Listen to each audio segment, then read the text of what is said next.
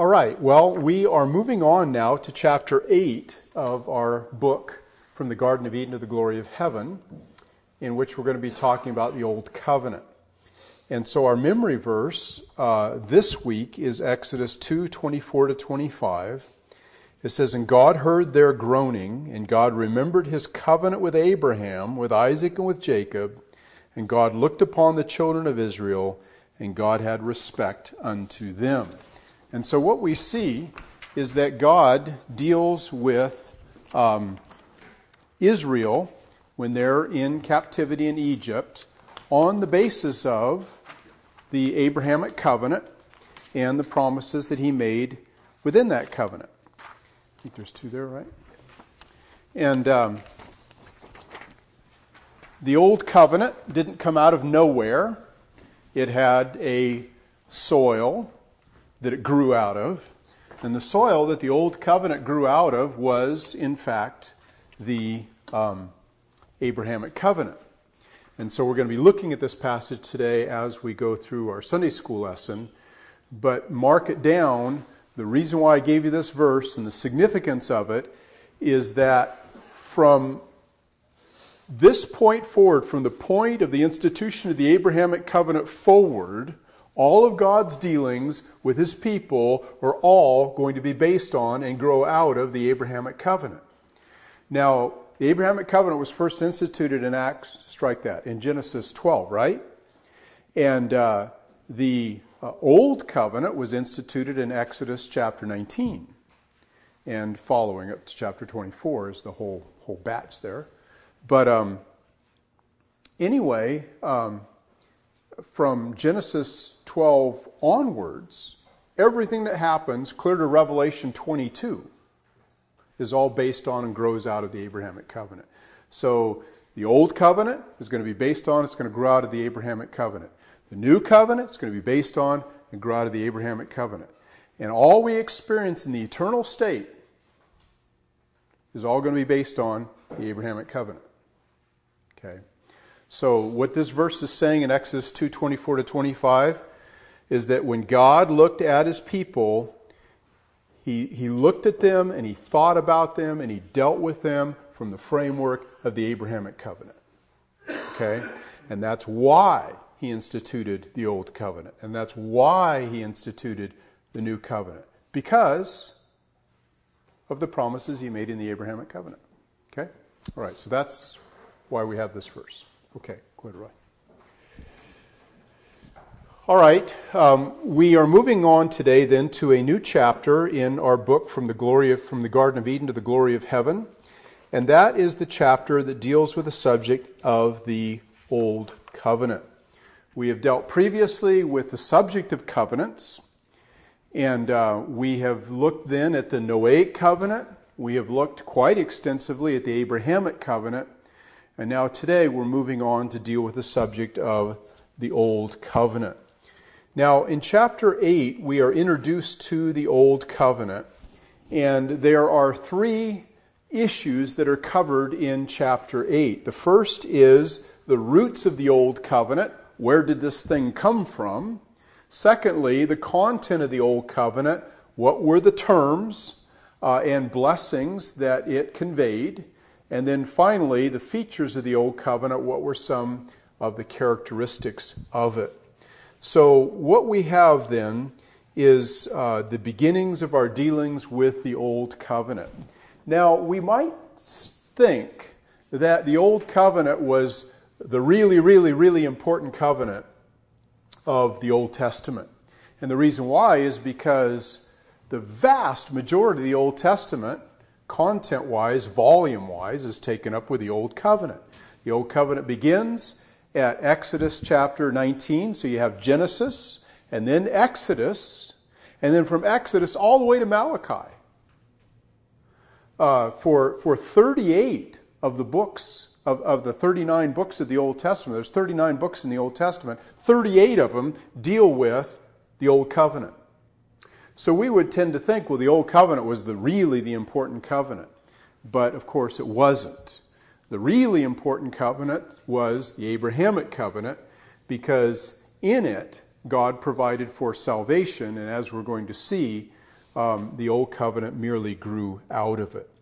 Now, one of the things that we need to understand, though, is that the Old Covenant is really important, and that's why so much of the history of the covenant community was taken up under the administration of the Old Covenant.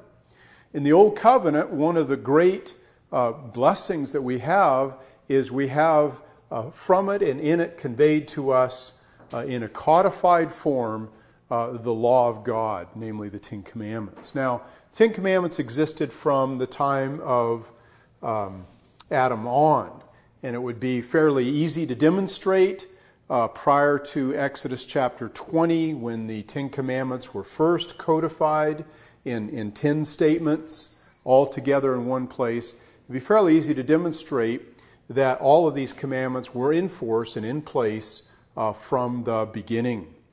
Because they're moral laws, they're permanent, they're eternal, they're unchangeable. And so we would expect that even though they were expressed for the first time as a group in Exodus chapter 20, they had been in existence since the first day of creation. Indeed, they are eternal because they're a reflection of the character of God Himself. And so one of the things that we run into today is people saying, well, the Old Covenant's passed away, and so therefore the Ten Commandments have passed away. And as we proceed through our study, we'll see that's not the case, that the Old Covenant was a great blessing to us, even now, in that it summarized and clearly stated God's moral law for us. Now, what we want to do then is we want to talk about the Abrahamic covenant in terms of its origin, or its roots. Pardon me, the Old Covenant in terms of its origin and roots. Where did this covenant come from? And what we want to see is that the roots of the Old Covenant are firmly embedded in the Abrahamic covenant. In other words, the Old Covenant is made in connection with God's promises to Abraham and to Isaac and to Jacob. And so the tie with the Abrahamic covenant is demonstrated at the very beginning of God's workings with Israel to establish the Old Covenant. So let's turn on our Bibles, please, to the book of Exodus chapter 2. The book of Exodus chapter 2.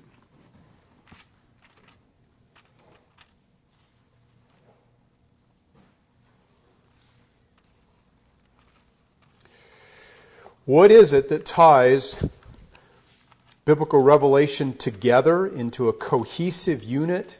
It is the covenants. And so we're going to see that. Now, to give you a little background, what's happened is Abraham had Isaac, Isaac had Jacob, Jacob had the 12 sons, and those 12 sons and their families, which comprised 70 persons, moved down to Egypt during the famine. Joseph had gone before them, of course, and had become second king in Egypt. And so they're in Egypt, and they're staying there for several generations. They're multiplying like crazy. The king of Egypt, evil surmises that these people are going to be a threat to the Egyptian government and sovereignty and eventually rise up and rebel against it. So as a result, they enslave all of the Jews. So here we have Jacob's descendants, the 12 tribes, and all of their children and grandchildren and great-grandchildren now forming a mighty nation, and they're all in slavery and bondage to Pharaoh in Egypt. And notice, if you will, Exodus chapter 2 and verse 23. Exodus chapter 2 and verse 23. It says, "And it came to pass in the process of time that the king of Egypt died, and the children of Israel sighed by reason of the bondage. And they cried, and their cry came up unto God by reason of their bondage, and God heard their groaning, and God responded." And when God responded to their groaning, He responded from a frame of reference. And the frame of reference from which He interpreted their groaning and His response to that groaning was nothing other than the Abrahamic covenant. Notice, if you will, verse 24, and God heard their groaning, and God remembered his covenant with Abraham, with Isaac, and with Jacob. And, as a result, God looked upon the children of Israel, and God had respect unto them. And so God's dealings now with this nation is going to be done in the framework of the Abrahamic covenant. Now, what we see here is that as a result of their crying to God and their bondage, and as a result of the promises that God made to them in the Abrahamic covenant, God then begins to act in relationship to them in terms of bringing deliverance out of this slavery and bringing them back into the land that God had promised them in the Abrahamic covenant. Because you remember, in Exodus chapter 15, God says, I'm going to give you the land, and here's the dimensions of it. And so, the promise was made in chapter 12 and chapter 17, chapter 22 also, but it was most explicit in chapter 15. It was also made in chapter 13 as well. So anyway, let's turn please to Exodus chapter 6. So Moses is raised up as a result of this cry. God grabs Moses and he sends him to Pharaoh. And notice, if you will, Exodus chapter 6, beginning at verse 1. It says, Then the Lord said unto Moses, Now shalt thou see what I will do to Pharaoh. For with a strong hand shall he let them go, and with a strong hand shall he drive them out of the land. And God spoke unto Moses and said to him, I am the Lord. And I appeared unto Abraham, and to Isaac, and unto Jacob by the name of God Almighty, but by my name Jehovah I was not known unto them. When was the name Jehovah revealed? It was revealed at the burning bush. And that was revealed in Exodus chapter 3.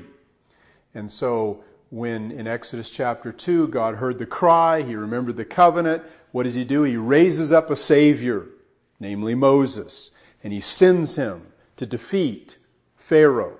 So Moses is a picture of Christ, Pharaoh is a picture of Satan, the children of Israel in bondage to Satan and the slavery of sin is pictured there, and Moses comes and by mighty works delivers the children of Israel and saves them out of the bondage that they were in, thus picturing Christ coming and saving us out of our bondage to sin and to Satan.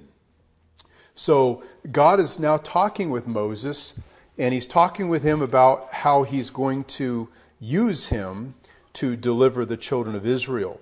And he's saying to him, I was known to Abraham, to Isaac, and to Jacob by my name, God Almighty, but not by my name Jehovah was I known to them. That was just revealed at the burning bush back in chapter 3, and here we are in chapter 6. Now notice, I have also established my covenant with them, Abraham, Isaac, and Jacob, to give them the land of Canaan, the land of their pilgrimage wherein they were strangers. So God's remembering his promise of the land and that he's going to give it to them. Verse 5, And I have also heard the groaning of the children of Israel, whom the Egyptians kept in bondage, and I have remembered my covenant. So God keeps mentioning the covenant. Okay?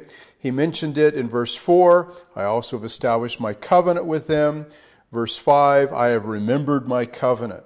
Verse 6, Wherefore say unto the children of Israel, I am the Lord, and I will bring you out from under the burden of the Egyptians, and I will rid you out of their bondage, and I will redeem you with a stretched out arm and with great judgments, and I will take you to me for a people, and I will be to you a God.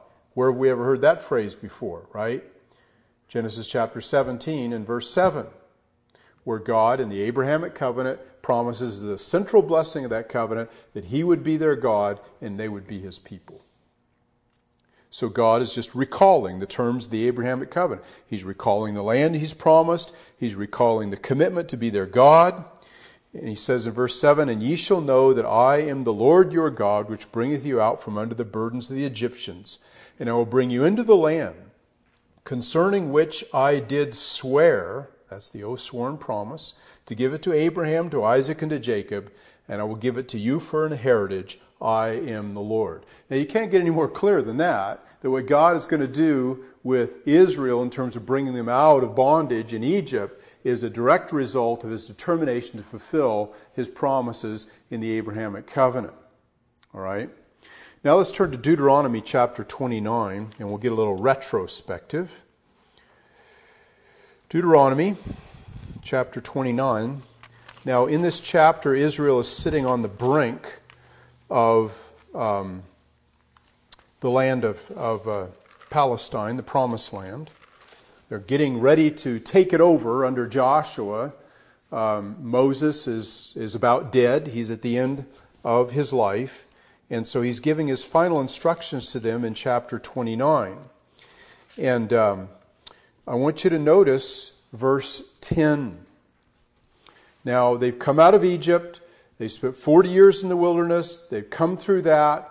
They're camped right at the edge of Jordan. Okay? And Moses is going to die. And Joshua then is going to take the children of Israel. They're going to go through the river Jordan. It's going to stand up. They're going to go through. They're going to take Jericho, and they're going to take the Promised Land. All right? So this is just before they're ready to go in. And what Moses is doing here is he is reminding them of the covenant that they entered into, which was the old covenant, which was in Exodus chapter 19. And so Deuteronomy literally means the second giving of the law, or the second giving of the covenant, if you will. So the covenant was first given and established in Exodus 19. And now in Deuteronomy, because a whole new generation has risen up, because the previous generation all died off in the wilderness because of sin, right? During the 40 years wandering. He's now informing this new generation that's risen up. Here's what the covenant says. Here's what it promises. Here's what your obligations are. Okay? Now, verse 10. Deuteronomy 29, verse 10. "You stand this day, all of you, before the Lord your God, your captains of your tribes, your elders and your officers, with all the men of Israel, your little ones, your wives, and thy stranger that is in thy camp, from the hewer of thy wood unto the drawer of thy water, that thou shouldst enter into covenant with the Lord thy God, and into his oath, which the Lord thy God maketh with thee this day." Notice the connection between the covenant and the oath. Covenants are oath sworn promises, right? So they're going to enter into a covenant. "That he may," verse 13, "establish thee today for a people unto himself, and that he may be unto thee a God, as he has said unto thee, and as he has sworn unto thy fathers, to Abraham, to Isaac, and to Jacob." So this covenant, this oath-sworn covenant that they're about to enter into, is one that is based on the covenant that God swore to Abraham and to Isaac and to Jacob. Now the covenant they're going to enter into isn't a new covenant. It's the old covenant that was made in Exodus 19, but it's new to them in that they had to reaffirm it. So what happened is that every new generation that came along had to reaffirm their commitment to and involvement with the old covenant. And that's what happened here. And so there was this public declaration that, yes, we are reaffirming the old covenant based on the covenant that God made with their fathers, Abraham, Isaac, and Jacob.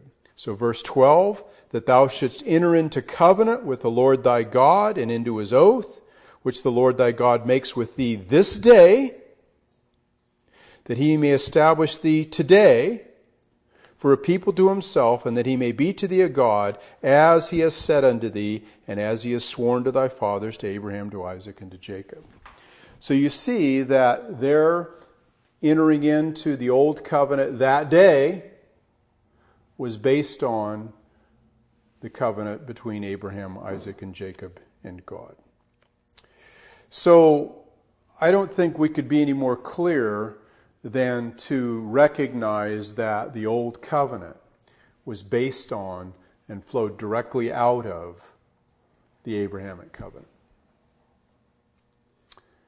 Okay, any questions about that? Is that clear? All right. Now, what we want to do then is we want to look at the nature of this covenant in terms of the deliverance it wrought. Now, in the Bible, there are three great salvations. And the first two salvations are metaphors or pictures of the third and the final salvation that God has wrought. And so the first salvation was the salvation of Noah and the people and the animals on the ark from the flood, right? And so that foreshadowed our rescue from death and destruction and judgment. Because what was the flood? It was God's wrath. It was God's expression of the death and the destruction and the judgment that he was going to bring on sinners. And of course, Noah and his family was saved. And then the second great salvation that God wrought was the salvation of the children of Israel from bondage in Egypt. And so Israel was in bondage and slavery. So Noah was delivered from death and destruction. Israel was delivered from bondage and slavery. And it's precisely death and destruction and bondage and slavery to sin that we are delivered from by Jesus Christ in the salvation he provides in the new covenant. Okay? So when you look at the salvation we enjoy, what are we saved from? We're saved from the outpouring of the wrath of God, and we're saved from slavery and bondage to sin. And that salvation that we experience from the wrath of God and from the bondage and slavery of sin was pictured for us in the salvation that occurred in the Noahic flood and the salvation that occurred at the time of the Exodus. So this is another way in which the Bible is all tied together covenantally. So you have the Noahic covenant, you have the Old Covenant, you have the New Covenant. All three of them have salvations. The first two salvations are pictures of the final salvation that is wrought by Jesus Christ. And so when we read our New Testament, we understand a great deal about the salvation that it conveys by looking at the pictures of it that were given to us under the Old Covenant. So what we see coupled with the Old Covenant is this marvelous salvation that was, of course, promised in the Abrahamic covenant. And so that leads us then to our second major consideration, having seen the roots of the Abrahamic covenant, of the Old Covenant. The roots of the Old Covenant is rooted in the Abrahamic covenant. Notice, secondly, the content of the covenant. Now, in order to find out what the content of the covenant is, we need to turn to the book of Exodus chapter 19.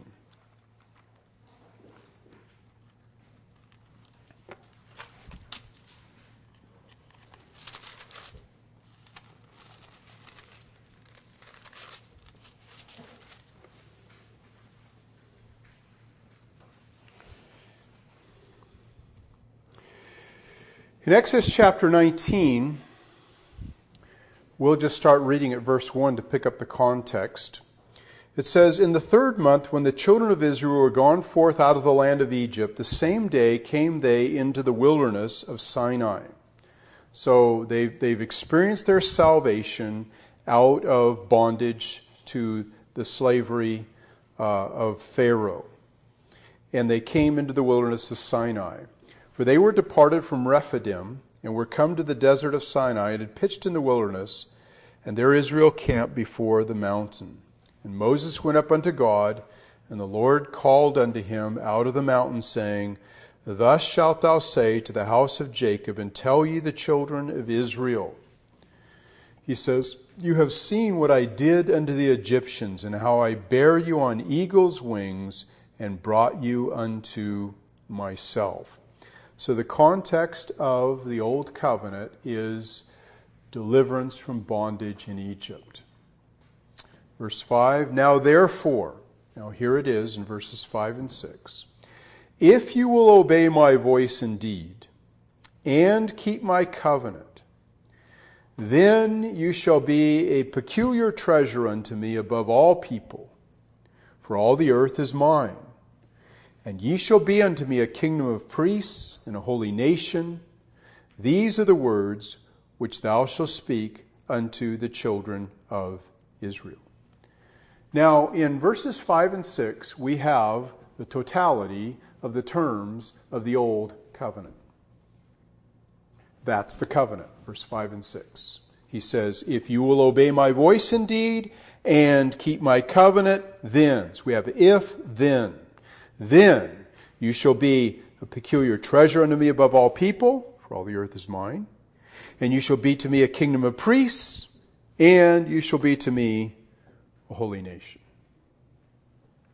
So when we look at the content of the covenant, we see, first of all, the conditional nature of the covenant. Notice it contains an if-then clause. Now, this is new. When God made the Noahic covenant, He didn't say if-then. In the Noahic covenant, He just says, I will, and by the way, I will.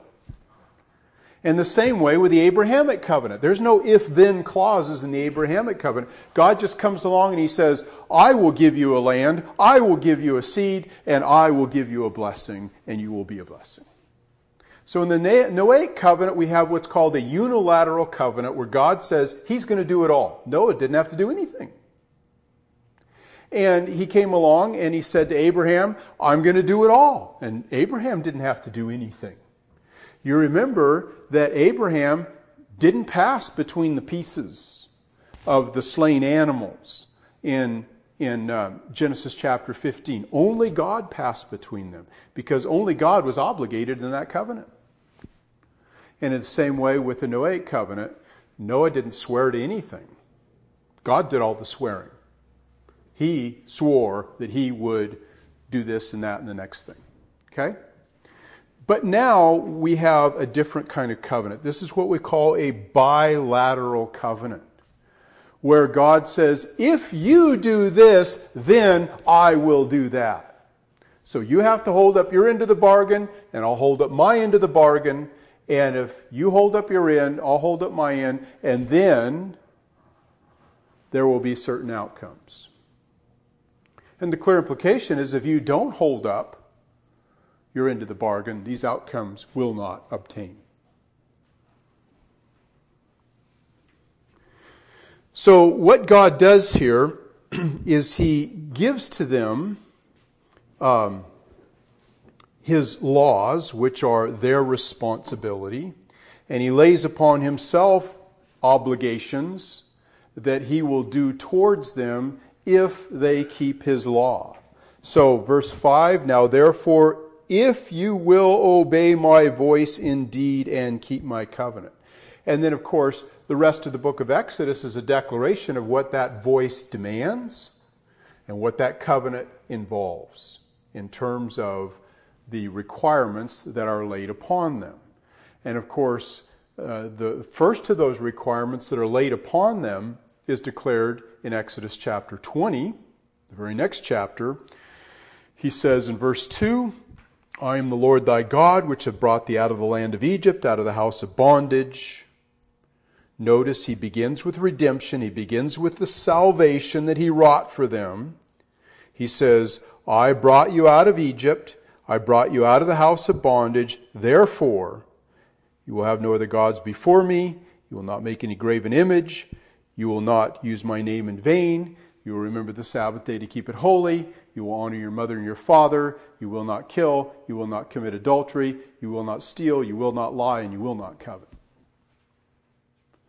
And so the Ten Commandments were incorporated into the Old Covenant as the terms of that covenant that they must keep if God was going to bring the blessings that he promised to them in the latter part of verse 5 and verse 6. Notice he says in verse 5, "Now therefore, if you obey my voice indeed and keep my covenant," that is, keep the Ten Commandments, "then you shall be a special people to me, you shall be a kingdom of priests, and you will be a holy nation." So obedience was required of the children of Israel as a nation. This was to be a national obedience. It was to be a general obedience. It was to characterize the entire group of people together. And of course, this obedience involved the Ten Commandments primarily, but also it involved keeping the ceremonial and the civil laws as well, which were incorporated. And we see that in the remainder of Exodus chapter 20, 21, 22, 23, and 24. Okay? And so what God does is he sets out his moral law, he sets out his ceremonial law, he sets out his civil law, and then at the end of that, we have the consecration of this ceremony in which the people agreed. Notice it says, verse 7 of Exodus 24. Well, let's just start out at verse 3. Exodus 24, verse 3. "Now, after laying out the Ten Commandments, after laying out the ceremonial law and the civil law," verse 3, "And Moses came and told the people all the words of the Lord and all the judgments. And all the people answered with one voice and said, All the words which the Lord has said we will do.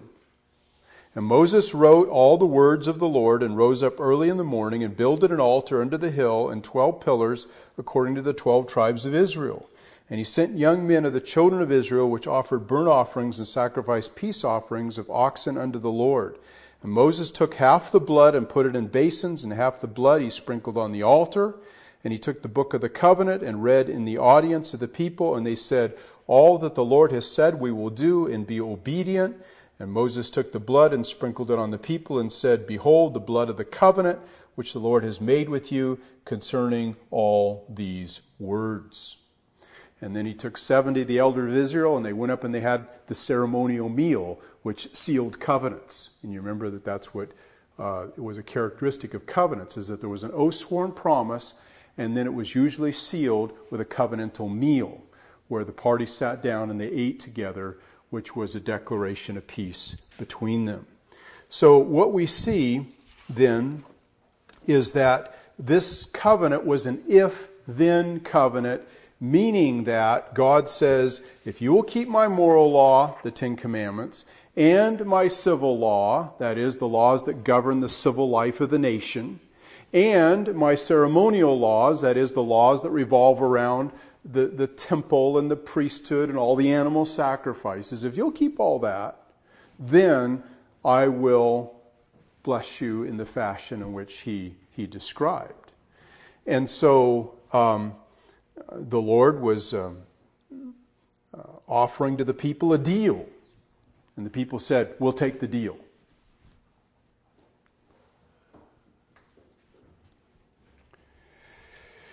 Now, the deal did not involve salvation.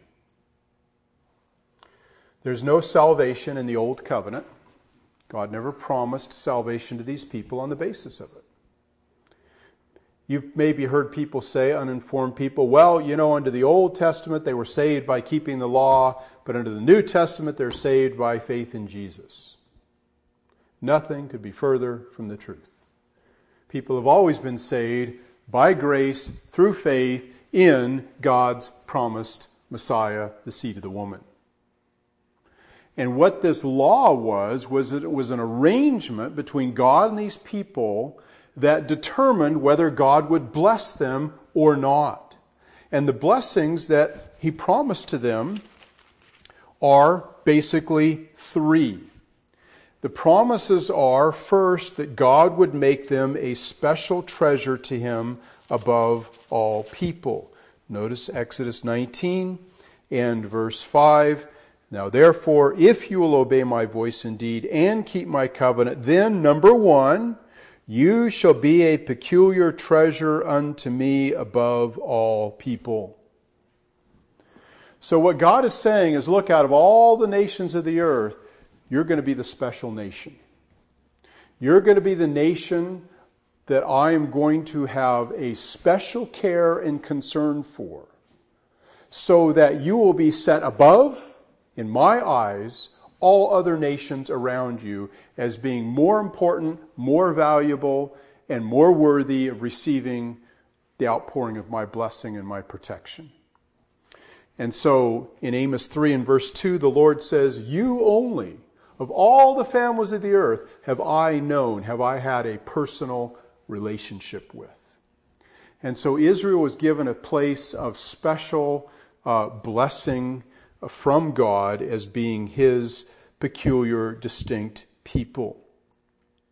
And then the second thing that God promised them in Exodus chapter 19 is that not only would he make them his special treasure above all the nations of the earth, but he declares that they would be a kingdom of priests. Notice verse 6 of Exodus 19, and you shall be unto me a kingdom of priests. And what this means is not only would they have a place of special blessing from God, but they would also be a special body whose primary function was to worship and glorify God. Now, to be sure, the Levites were the particular priestly class, but the whole nation was a kingdom of priests in that all of the people worshiped God and served God in a way and to a degree that was dramatically above that of the nations around them. And then the third blessing that he promised was that they would be a holy nation. That is, he would sanctify them. They would be separated from their sins. They would be separated from the sins of the nations around them. And by keeping the Ten Commandments, by keeping the civil laws, by keeping the ceremonial laws, they would be separated from the sins of the people around them and the curses that those sins brought. Conversely, because they kept the law of God, they would have tremendous blessings as a result of it. So God says, if you keep my laws, civil, ceremonial, and moral, then you will be a special nation to me among all of the nations. You will be a people that worship the true and living God, as opposed to all the pagan idols. And you will be a people who are separated from the sins of the nation around you and all the curses that fall upon them. And because of the separation from that sin, you will have my blessings upon you. So those are then the three terms of the covenant that will be fulfilled by God if the people keep God's laws. Now we're going to stop there, and we'll pick up from there next time. And we'll look at some of the features of the covenant. But God was very good to fulfill his part. We see that he did treat Israel as a special people. He did receive their worship, and they were a nation that was not characterized by the sins of the nations around them, and as a result, they were blessed while those around them were cursed. All right, well, let's pray together. Father, thank you for the fact that you deal with your people in terms of your covenants and that you are a covenant-keeping God. And Father, as we look into the Old Covenant, help us to recognize and understand its nature, its blessing, its purpose, and the way in which it brought us the blessings of the New Covenant. Father, we just ask these things in Jesus' name. Amen.